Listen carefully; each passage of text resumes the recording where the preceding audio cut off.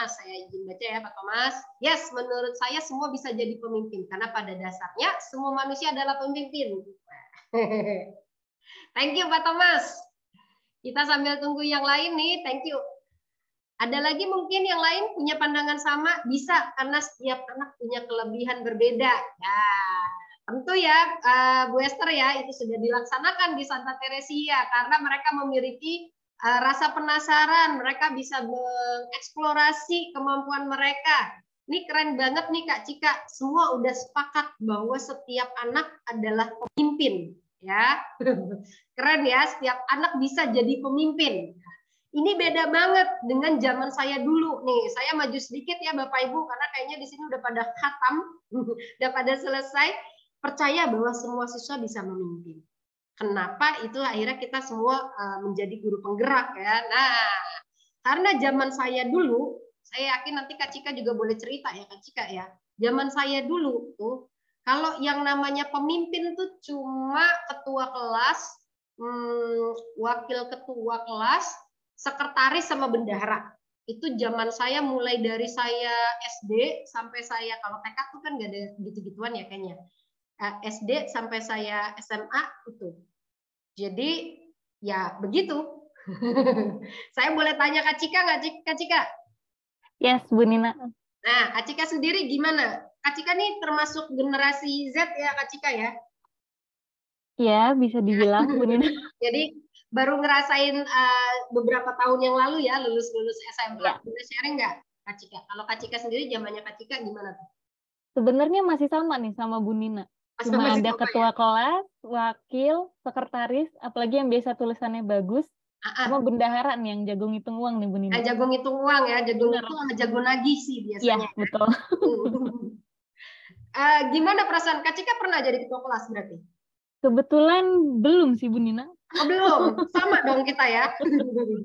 Gimana perasaan Kak Cika ketika dari TK, dari SD ya, kalau TK kan nggak ada beginian ya, dari SD sampai SMA kita nggak pernah tuh dipercaya jadi ketua kelas atau salah satu peran aja gitu. Apa yang Kak Cika rasakan waktu itu? Oke, sebenarnya agak sedih dikit ya Bu Nina. Sempat mikir juga apa saya nggak pantas ya Bu jadi ketua kelas, bahkan jadi bendahara mungkin kayaknya belum pantas gitu Bu. Kepikiran sempat kayak gitu tuh Bu pas sekolah. Terus kayaknya kita counting on ketua kelas ya, kalau terjadi sesuatu kita larinya ke ketua kelas. Jadinya ya, ketergantungan tuh Bu sama si ketua kelas itu. Iya benar, jadi ketergantungan sama si ketua kelas gitu. Thank you Kak Cika sharingnya.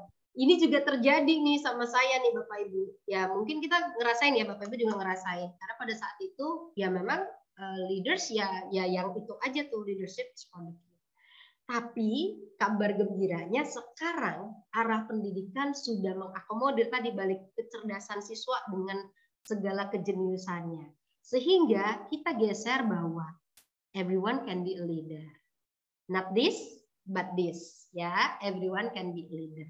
Nah, sekarang saya izin tanya nih sama Bapak Ibu. Kira-kira dengan paradigma ini, everyone can be a leader, perubahan apa sih yang bisa terjadi di kelas Bapak Ibu kalau kita punya paradigma kepemimpinan ini?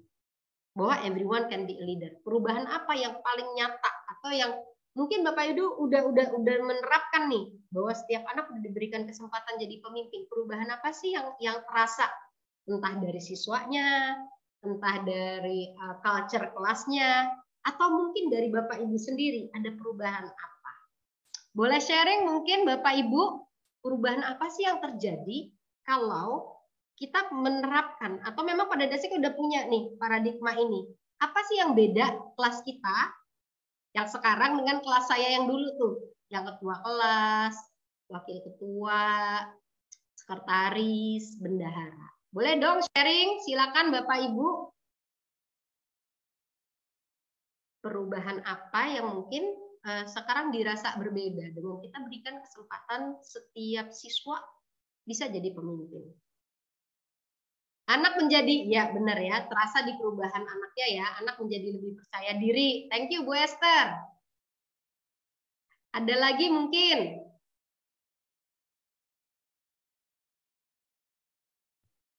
Nah, Anak-anak jadi lebih bertanggung jawab dan percaya diri untuk melakukan tugas apapun dalam kelas karena mereka dipercaya jadi pemimpin, be proaktif. Thank you very much Bu Cynthia. Anak sekarang cenderung lebih berani berpendapat dan mengajukan diri untuk jadi pemimpin, Bu. Iya, malah mereka ngajurin, saya Bu yang jadi pemimpin, kelas jadi lebih hidup. Iya, karena everybody ngerasa kelas ini bukan miliknya Bapak Ibu saja, tapi kelas ini milik kita bersama.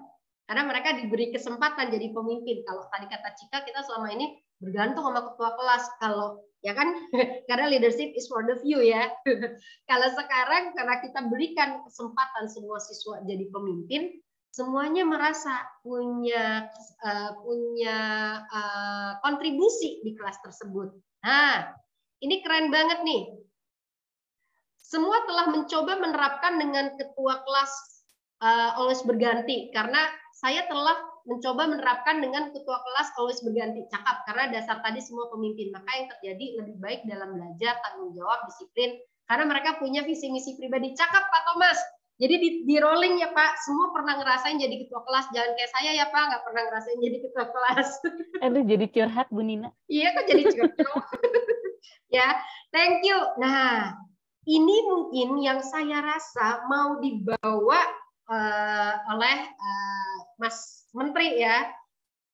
Bayangkan anak-anak dari kelasnya Bapak Ibu itu begitu percaya diri sehingga mereka tahu mereka bisa berkontribusi di kelas mereka, ya. Sehingga nanti saat mereka dewasa atau saat mereka nanti bisa mampu berkontribusi di negaranya, mereka percaya diri, mereka bisa berkontribusi.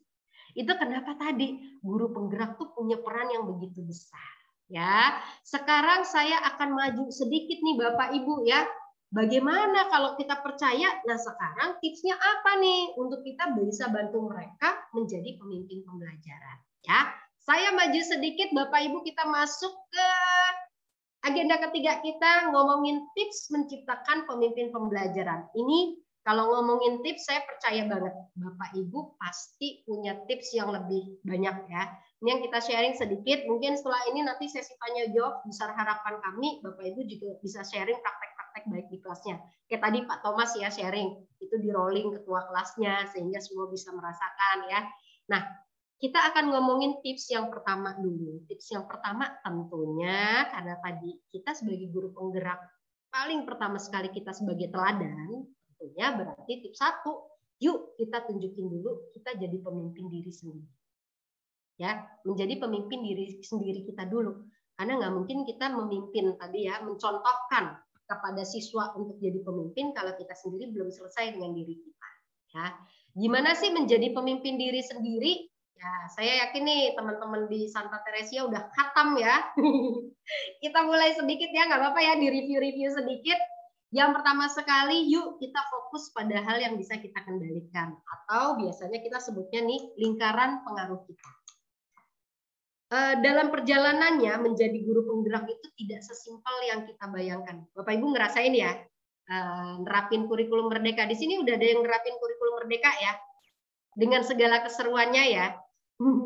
Ya, bikin proyek penguatan profil pelajar Pancasila, belajar berkolaborasi gitu ya. Bagaimana pembelajaran kelihatan lebih simpel tapi persiapannya lebih seru gitu ya. Nah, tentunya dengan adanya perubahan pasti ada tantangan-tantangan dalam diri kita. Yang hal pertama yang perlu kita ingat untuk jadi pemimpin diri sendiri, fokus pada hal yang bisa kita kendalikan. Kadang-kadang gini, di dalam kurikulum merdeka disyaratkan kita berkolaborasi misalnya dengan rekan gitu ya, bikin pembelajaran yang berkolaborasi dengan rekan. Ternyata rekannya panasnya nggak sama nih sama kita gitu ya Cika. Kita udah pakai paradigm of leadership, rekannya masih pakai paradigm yang lama, terus ngotot, nggak bisa. Misalnya, saya ngerasa waktu itu ya, saya dengar curhatan salah satu guru, di kelasnya itu ada dua guru, biasanya di SD sih, yang ada dua guru ya, dua guru di SD. Yang satu bilang, yuk kita bisa nih bikin peran kepemimpinan buat semua siswa. Nggak bisa dong, si ini kan belum bisa dipercaya. Nah, itu ada tantangan tersendiri. Nah, apa yang bisa kita lakukan? Fokus pada hal yang bisa kita kendalikan. Mungkin kita nggak bisa merubah persepsi teman kita, karena menggeser paradigma itu butuh pengalaman, butuh diskusi, itu nggak bisa langsung. Tapi kita bisa mulai dengan diri kita. Oke, kalau ternyata dia nggak setuju, apa yang bisa saya lakukan? Sehingga waktu kita fokus, energi kita habis untuk hal yang bisa kita lakukan. Kenapa perlu begitu? Supaya kita punya feeling of success. Menjadi pemimpin diri sendiri, minimal kita punya feeling of success dengan apa yang kita lakukan. Oh, oke, kalau rekan saya dalam satu kelas nggak setuju, kita bisa temukan cara yang lain mungkin, tapi fokus dengan apa yang bisa kita lakukan. Gitu ya. Itu contoh simpelnya. Saya yakin Bapak Ibu pasti punya tantangan-tantangan ya dalam menjalankan kurikulum Merdeka. Nah, saya mengajak, yuk fokus pada lingkaran yang hal-hal yang bisa kita kendalikan. Contoh lagi, apalagi? Misalnya, ada kebijakan-kebijakan baru mungkin setelah ini. Itu hal yang di luar kendali kita. Nah, selalu kembali, apa yang bisa kita lakukan dengan hal ini? Ya, itu yang pertama. Yang kedua, selalu miliki tujuan. Menghabiskan waktu dari pagi sampai sore di kelas ketemu anak yang beragam macamnya, gitu. Belum lagi dengar curhatan orang tua ya Bapak Ibu ya. Belum lagi nanti ya kan, terasa ya. Bu, kok anak saya begini? Tadi di sekolah ngapain ya? Loh, kok jadi di sekolah aja gitu kan? Kalau kita nggak punya tujuan yang kuat, saya yakin itu kita akan cepat patah ya. Nah, setiap kali kita ngerasa seperti itu, karena saya pernah ngadepin masa begitu ya, kita ngerasa kita udah give our best, tapi ternyata anak udah oke, si orang tuanya komplain gitu ya. Kok anak saya begini gitu kan? Saya pernah merasakan masa-masa itu. Yang membuat kita maju apa? Kita punya tujuan. Why-nya kita tuh cukup kuat. Kenapa sih saya ada di sini? Tentu Bapak Ibu punya alasan sendiri-sendiri yang menguatkan Bapak Ibu tetap berada di sini, gitu ya. Tetap berada di dunia pendidikan dengan segala keriuhannya ya. Nah, setiap kali kita ngerasa kita mulai dengan segala tantangan, yuk lihat lagi tujuan kita. Ya. Ini juga terjadi ketika kita mau membuat rencana pembelajaran. Selalu cek. Kalau di ini kan udah ada ya sebenarnya indikator-indikatornya. Tapi coba lihat beyond di indikator. Kenapa ya anak saya perlu belajar ini? Sehingga ini yang mendorong kita jadi semangat bikin modul pembelajarannya, bikin bahan ya kan pakai bahan kadang-kadang bahan pembelajarannya. Itu yang membuat kita, karena kita bisa lihat beyond apa yang ada sekedar di kurikulum. Apa ya manfaatnya kalau anak saya bisa belajar ini dan dia bisa berkolaborasi? Apa ya dampaknya? Nah, ya kelihatannya simpel, tapi nggak sesimpel itu saya tahu, karena kadang dengan ditibani segala macam rutinitas, kadang kita kayak lost ourselves ya.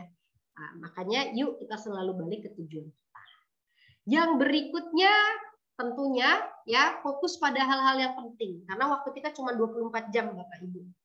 Hal yang perlu dilakukan Bapak Ibu lebih banyak dari 24 jam. Saya tahu ikut pelatihan ini, ada kemudian misalnya bikin modul ajar, ada rapat gugus, itu semua ya, belum lagi ketemu nanti ada orang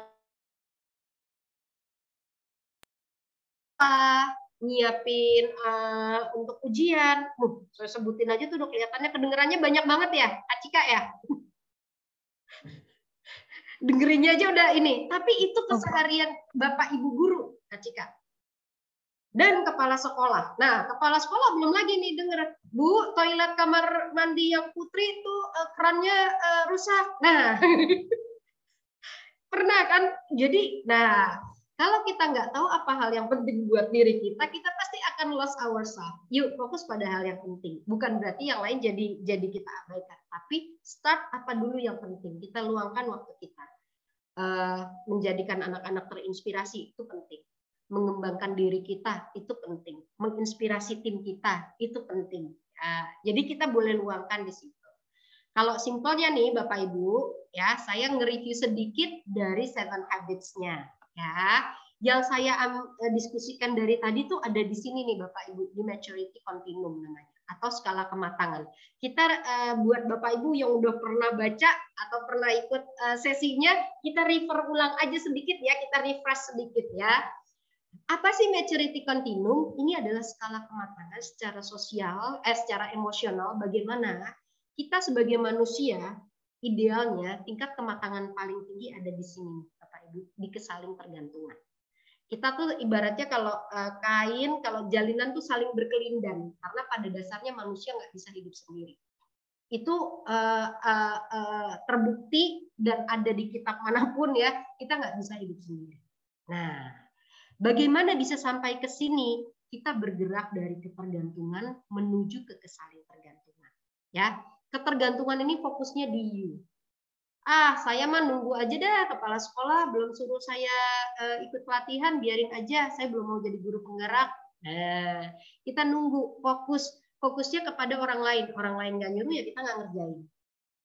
Tentunya kita nggak ingin kita atau rekan kita ada di sini. Makanya kita mengajak Bapak Ibu kita bergerak ke kemandirian dengan cara kebiasaan satu, be proaktif. Tadi, be proaktif apa? Sadar betul bahwa hidup kita kendalinya di kita. Fokus pada hal yang bisa kita kendalikan. Karena hidup kita kendalinya di kita, maka kita membuat perencanaan untuk hidup kita. Itu di mana? Di kebiasaan 2. Tadi, selalu punya tujuan. Mulai dengan tujuan akhir. Kenapa sih saya ada di sini? Kenapa saya memilih profesi ini? Kenapa saya mau menghabiskan dari pagi sampai sore melakukan ini? Dengan begitu kita ketemu why-nya kita. Udah ketemu why-nya kita kemudian perlu wujudkan why-nya. Oh, saya ingin menjadi guru yang inspiratif. Saya ingin ini menjadi bekal amal saya kelak dibawa nanti gitu. Ya. Nah, untuk itu kita perlu guru yang inspiratif tuh kayak apa? Meluangkan waktu belajar, berbagi. Ini yang ditaruh di sini di kebiasaan 3. Fokus pada hal-hal yang penting. Letakkan hal-hal yang penting sehingga kita menjadwalkannya. Sehingga di kemandirian kita sudah bisa memimpin diri sendiri. Jadi yang tadi saya sharing itu sebenarnya ada secara singkatnya, ada di kebiasaan 1, kebiasaan 2, kebiasaan 3. Gitu ya. Ini perlu nggak sih anak-anak kita diajarin juga? Ya, karena anak-anak kita idealnya juga bisa minimalnya memimpin diri sendiri. Sampai nanti kemudian dia fokus, bisa juga berkolaborasi, berkontribusi. Di sini nih, di kesaling tergantungan. Kalau ke anak-anak tentu bahasa kita beda. Kita menganalogikannya seperti yang di layar ini Bapak Ibu. Kita menggunakan pohon. Ya, ibaratnya kalau kita mau jadi pohon yang kokoh, kuatin dulu akarnya. Akarnya apa, Bu? Akarnya habit 1, kebiasaan 1, kebiasaan 2, kebiasaan 3. Jadi orang yang mandiri dulu, sehingga kamu bisa jadi tumbuh pohon yang kokoh, yang rindang, yang ada buahnya, yang memberikan manfaat ke orang lain. Supaya kalau tertiup angin, kalau akarnya kokoh, dia tetap tegak. Ini bahasa kita ke anak-anak kita, gitu ya. Jadi tips 1, yuk kita mulai dari memimpin diri kita sendiri. Saya yakin Bapak Ibu udah mulai, tinggal menguatkan lagi. Kalau Bapak Ibu belum, mungkin saat ini belum pernah nulis-nulis visinya Bapak Ibu, misi pribadi Bapak Ibu, kenapa di sini? Yuk duduk luangkan waktu, punya misi di sini. Ya. Nah, sekarang yang kedua, ciptakan suasana belajar yang aman secara fisik, sosial, dan emosional. Saya rasa ini Bapak Ibu udah khatam ya. Tinggal gimana sih menciptakan suasana belajarnya yang aman secara fisik. Kalau secara fisik kita bisa sesuaikan ya.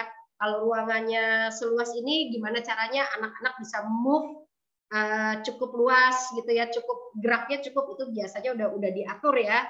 Biasanya kan tiap orang tuh ada tuh ukurannya berapa meter persegi gitu ya minimal. Nah itu udah. Dan bagaimana secara sosial dan emosional, bantu si anak-anak ini datang ke kelas bukan sebagai pengunjung, buat mereka tahu bahwa kelas itu milik mereka. Mereka perlu bikin misi kelas. Kamu ada di kelas ini mau jadikan kelas ini seperti apa? Supaya mereka tahu kelas ini akan sukses bukan karena Bapak Ibu saja, karena kamu juga warga dari kelas ini. Yuk kita bikin misi kelas. Yuk coba kira-kira kamu ingin bikin kelasnya seperti apa? Misalnya, ini salah satu contoh. Our class mission. Our mission is to work together each day to learn, be a good friend, and be a positive leader. Nah, ini contohnya ya. Saya ajak Bapak Ibu untuk membuat misi kelas. Caranya gimana? Kalau udah SMP SMA ya tinggal bikin mereka minta ideas ya. Ayo kakak-kakak, kira-kira kalau kita mau bikin kelas, 3 hal yang paling penting buat kelas kita apa sih? Minta mereka presentasi, lalu kita pilih, voting bisa. Kalau anak kelas 1 kita kasih pilihan. Kira-kira mau misi kelas yang kayak apa? Nah, gitu ya. Jadi ternyata kelihatannya simpel, tapi misi kelas ini ketika semua didiskusikan bersama, orang-orang bisa engage. Siswa-siswa merasa bahwa I'm a leader in this class, gitu ya. Ini contoh juga selain misi kelas, minta si siswa juga bikin misi pribadinya. Apa sih yang mau kamu capai di kelas ini dalam 1 tahun? Saya ingin yang tadinya matematika saya 5, mau jadi 7. Oke, tulis. Kalau saya pengen yang tadinya nggak berani ngomong depan kelas, mau jadi ngomong di depan kelas, tulis. Nah, minta mereka punya bayangan 1 tahun ini mereka mau ngapain. Tulis, tempel. Ya, seperti hopes and dreams-nya mereka selama 1 tahun. Ini membuat mereka engage. Berikutnya, fokus pada kekuatan siswa. Kalau ini tadi ya, Bapak Ibu udah percaya everybody can be a leader. Tinggal kita wujudkan. Dalam bentuk apa? Beri peran kepemimpinan. Ada 24 anak, pastikan 24-nya punya peran kepemimpinan. Walau nggak harus langsung berlangsung, misalnya gini ya.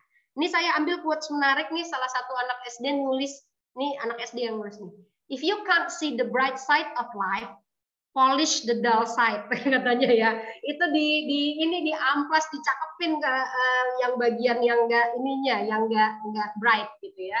Nah, contohnya apa? Misalnya di dalam kelas nggak harus selalu kita, kan tentunya udah ada yang mimpin doa, greeting, yang pagi hari greeting. Siapa yang greeting? Mau bantu greeting di sini siapa? Yang memastikan bahwa kalau pagi hari kita mau ada kegiatan apa aja, morning announcer. Ada nggak di sini yang jago art, bisa jadi art master, nanti kasih ideas untuk kelas kita kalau mau bikin displaynya seperti apa. Mungkin Bapak Ibu punya siswa yang hobinya bikin jokes, ya kalau di kita kan ada yang namanya komika ya Bapak Ibu. Kenapa nggak membantu dia menyadari bahwa itu adalah kekuatan dengan memberikan waktu. Nanti kalau ada transisi pelajaran, kalau gurunya belum datang, kamu boleh ya leaders of transition. Kamu boleh pilih jokes selama jokesnya nggak sara misalnya. Jadikan semua punya peran. Ada 24 anak, 24-24-nya pura punya peran. Bisa nggak satu peran itu lebih dari 1 anak? Bisa Bapak Ibu. Seperti kita lihat di sini ya. Librarian, ada Elizabeth, ada Anela. Computer technician, ada siapa? Nah ini kita bisa optimalkan. Caranya gimana? Tanya kepada siswa-siswi kita. Kamu ngerasa punya potensi di mana? Ya, simpel ya Bapak Ibu, nggak terasa waktunya udah tadi Kak Cika udah senyum-senyum. Bu Nina udah 45 menit, iya ternyata nggak terasa ya. Saya pikir masih bersisa waktunya, nggak apa-apa. Saya harap ini tips-tips, saya yakin Bapak Ibu punya banyak tips lain, tapi ini tips singkat. Besar harapan kami sesi yang sebentar ini memberikan inspirasi. Insya Allah akan ada sesi-sesi lain di webinar. Kita akan mengupas tentang kurikulum merdeka dan guru penggerak. Ya, sebelum saya berikan kepada Kak Cika, saya tutup dari Stephen Covey. Leadership is communicating people's worth and potential so clearly that they are inspired to see it in themselves. By Stephen Covey. Terima kasih, mohon maaf kalau ada kata-kata yang kurang tepat, saya kembalikan kepada Kak Cika. Thank you Kak Cika. Oke, terima kasih banyak Bu Nina untuk sharingnya di sesi siang hari ini. Semoga menjadi inspirasi juga, insight baru juga mungkin bagi Bapak Ibu guru di sini. Nah, saya di sini mencatat beberapa poin Bapak Ibu yang bisa kita jadikan sebagai summary dari sesi Bu Nina siang hari ini, yaitu kita sebagai pendidik, mungkin Bapak Ibu guru di sini sebagai pendidik, kita harus menjadi teladan, serta agen perwujudan transformasi dan filosofi pendidikan Indonesia. Dan paradigma yang perlu kita miliki sebagai pendidik yaitu everyone can be a leader, atau kita harus percaya bahwa setiap siswa itu punya potensinya sendiri untuk menjadi pemimpin. Dan tips-tips dari Bu Nina nih, tadi Bapak Ibu sebagai guru penggerak untuk menciptakan pemimpin pembelajaran, yaitu yang pertama menjadi pemimpin bagi diri sendiri, kemudian juga menciptakan suasana belajar yang aman, baik secara fisik, sosial, maupun emosional, Dan juga yang nggak kalah penting nih Bapak Ibu, yaitu kita harus fokus pada kekuatan para siswa kita. Nah, semuanya ini Bapak Ibu akan ada lanjutannya nih Bapak Ibu di sesi public program kami, yaitu The 7 Habits for Educators. Kami akan menyelenggarakan public program Bapak Ibu di tanggal 19 sampai 22 Desember secara online, yang difasilitasi lagi nih Bapak Ibu sama Ibu Nina Yuliana yang siang ini menemani kita. Nah, di sini akan ada penawaran khusus bagi Bapak Ibu yang mendaftarkan diri sebelum tanggal 12 Desember, dan juga penawaran khusus bagi sekolah yang mengikut sertakan Bapak Ibu guru lebih dari 10 peserta. Nah, untuk informasi lebih lanjut, Bapak Ibu bisa menghubungi kami melalui nomor yang saya kirimkan melalui chatbox ya Bapak Ibu. Nah, setelah itu Bapak Ibu, terima kasih sebelumnya sudah mengikuti sesi siang ini. Kami mohon kesediaan Bapak Ibu untuk bisa mengisi form feedback kami di bit.ly/webinar/2411. Atau Bapak Ibu juga bisa men-scan barcode yang ada di layar ini. Atau bisa juga saya kirimkan linknya, jadi Bapak Ibu bisa langsung klik untuk memberikan feedback pada kami, supaya webinar sesi selanjutnya bisa lebih baik lagi ya Bu Nina. Oke. Mungkin Bapak Ibu ada yang mau scan dulu nih di layar untuk barcode-nya. Oke, Bapak Ibu juga bisa klik link yang saya sudah kirimkan di kolom chat. Dan juga untuk informasi lebih lanjut mengenai public training kami, Bapak Ibu juga bisa menghubungi kami Dunamis, atau juga melalui nomor yang sudah saya kirimkan sebelumnya di kolom chat. Nah, kalau Bapak Ibu tadi ada yang sedikit terlewat nih mengenai sesi sharing dari Bu Nina, Bapak Ibu juga bisa mendengarkan ulang audio recording dari sesi webinar siang ini melalui link www.dunamis.co.id/webcast. Bapak Ibu juga bisa dapat informasi lebih lanjut nih Bapak Ibu mengenai Dunamis di sosial media kami, bisa dilewati Instagram, Facebook, atau LinkedIn, dan juga sosial media lainnya. Nah, di sini juga di YouTube kami nih Bapak Ibu, ada lagi nih, mungkin ada yang masih penasaran sama pembicaraannya Bu Nina, Bapak Ibu bisa langsung meluncur di YouTube kami, Dunamis Indonesia. Di sini ada Bu Nina yang lagi ngobrol sama Mas Teddy mengenai social emotional learning. Nah, Bapak Ibu yang penasaran tentang obrolan mereka berdua ini, bisa langsung meluncur ke YouTube kami di Dunamis Indonesia. Selain itu, Bapak Ibu, selain social emotional learning juga ada pembahasan mengenai remaja yang efektif. Paling cocok nih untuk Bapak Ibu guru, terutama yang SMP dan SMA, yang murid-muridnya lagi pada di usia-usia remaja, bisa langsung Bapak Ibu untuk nonton videonya di YouTube kami, Dunamis Indonesia. Oke, akhir kata Bapak Ibu, terima kasih banyak. Oh, mungkin boleh foto dulu Bapak Ibu? Boleh dibuka dulu kameranya biar kita kenalan juga nih sama Bu Nina. Bisa dibuka dulu kameranya Bapak Ibu supaya kita sesi foto-foto nih. Setelah serius-serius. Setelah serius-serius ya. Bisa kita lihat senyum Bapak Ibu juga siang hari ini. Oke, boleh disiapin gayanya Bapak Ibu. Gaya Bapak-Bapak nih biasanya. Oke, saya foto ya Bapak Ibu. 1, 2, 3. Sekali lagi. 1, 2, 3. Oke. Akhir kata, Bapak Ibu, kami mengucapkan terima kasih banyak atas keikutsertaannya dalam sesi webinar siang ini. Semoga sesi ini dapat menjadikan inspirasi atau insight baru bagi Bapak Ibu, baik secara individu maupun organisasi di sekolah. Semoga kita bisa ketemu lagi di sesi webinar selanjutnya. Terima kasih dan sampai jumpa Bapak Ibu. Sampai ketemu lagi. Terima kasih. Terima kasih Mbak Jessica, Madina. Thank you. Sama-sama, Ibu. Sehat selalu. Sehat, Madina juga ya. Salam buat teman-teman di Dunamis. Thank you, thank you. Terima kasih, Buster. Oke, terima kasih. Terima kasih Bu Maria.